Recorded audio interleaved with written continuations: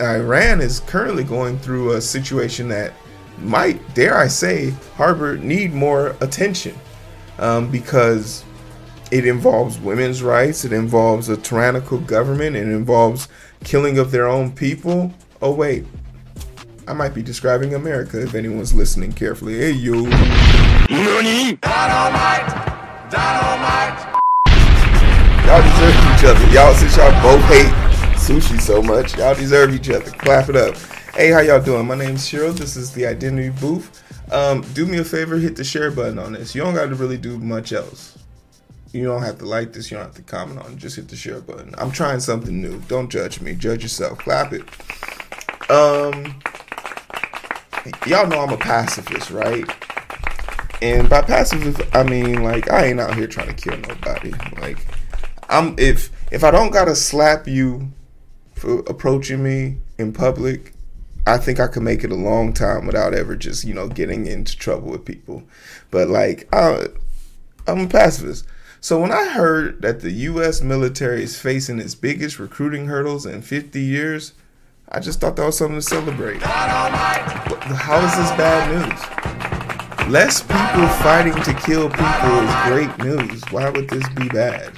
But it's America. And our imperialistic way of life devolves if we can't dominate people. We have so many people in the military that the New York Police Department is considered to be the third biggest military.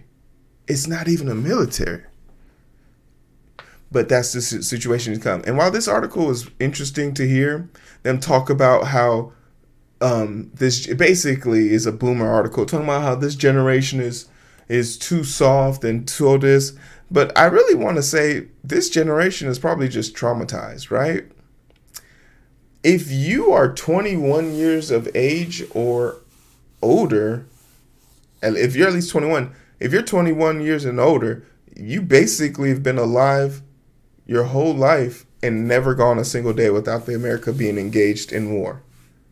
Like, you've been in repeated wars. You've heard of repeated talking points. And if you're my age, you definitely remember hearing the propaganda that drove us into these wars. So for me, it's not that hard for me to just denounce it as just all meaningless. I think we live in a day and age where we definitely should be able to solve most of our problems. But let's talk about some things that are actually of concern.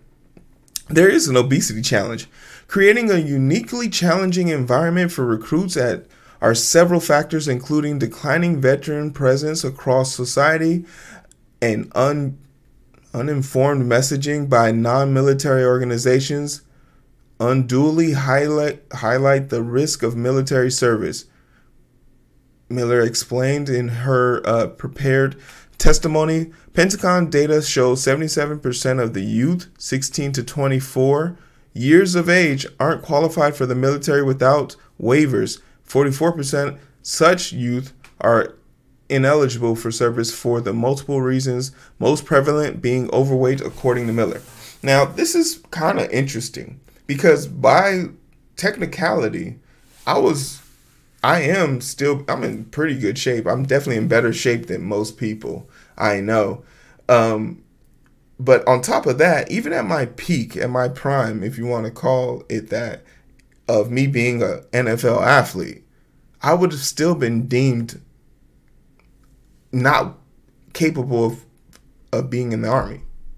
Like, we use the old adage for BMI, which if you're medical personnel, you know that the old version of the BMI test is inherently racist, as it's predominantly used to measure a white male when the health care of hundreds of people need to be put into population configuration for that. So I'm curious to know, and they didn't mention it in this, how are they scaling this obesity? How are they judging this obesity? What is the information behind it? What's the governing size behind it? None of these things came into play. So it's very convenient for them to blame obesity without also acknowledging that, hey, maybe if we didn't, make places food deserts and let companies monopolize grocery stores, like that, I feel if we didn't have a situation where, food isn't deemed a necessity, or like we had situations like that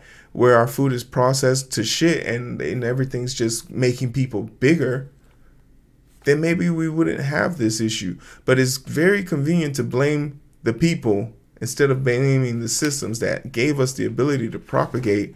Majority of youth, 52%, have never considered the military in any option.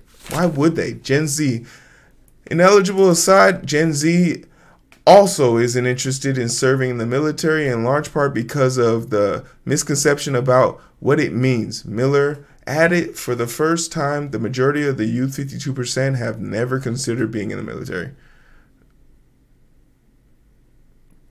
Oh, yeah, it was crazy. But Army is in dire straits. A big reason why the Army is struggling, and this article doesn't talk about it, but it's because of the new restraints that have been put to stop the worst type of people getting into military, white supremacists. There was even a testimony that was said by a congressman. There was a mission statement to eliminate or eradicate white supremacy in the military ranks, and it was just to get an idea of what type of racism was within their ranks. And this commission was voted down by the Republican Party, and I verbatim, basically their reasoning for this is, if we deny these people access to the military, we would cease to have a military. So our military that we send into these black and brown countries to bring them democracy is full of xenophobia. And it's no wonder why they attract so many people who have bigoted views on things. It's not a surprise for us. But what is the response? Like, the American Army has to think of a way. So they tried playing video games. This shit didn't work. They tried, putting recruiters in high schools. That shit didn't work. So what they gonna do? When the military spends $100 million on advertisements each year just to get ratioed by a 21-year-old girl with a TikTok, and there's been an onslaught of this. It's kind of funny to me that this is sort of the thing that is getting a lot more attention. This girl has 1.1 million views on this, and she basically, her whole identity is being in the military and being able to just say little stuff like, do this. It's the promise of what, right? What is this to promise? Like, what does this have to do anything? Oh, you could become YouTube famous or TikTok famous. Also, being TikTok famous, you're basically still broke. TikTok is the equivalent of getting paid minimum wage on social media. But this is one way for the military to garner support by posting stuff like this. But it makes me wonder why they can't post things about their active accomplishments. Like, we have a lot of money wrapped up in Ukraine right now, but Iran is currently going through a situation that might, dare I say, need more attention, because it involves women's rights, it involves a tyrannical government, it involves killing of their own people. Oh wait, I might be describing America if anyone's listening carefully. Hey yo. But there is a reason why I brought this up, and the only reason why I actually brought this up is because in South Korea stands to lose $1 billion from the K-pop superstar BTS due military service. So this is BTS, and from what I understand, BTS has a rabid fan base, and apparently they are being forced to go to the military. I guess they have to do a military stand.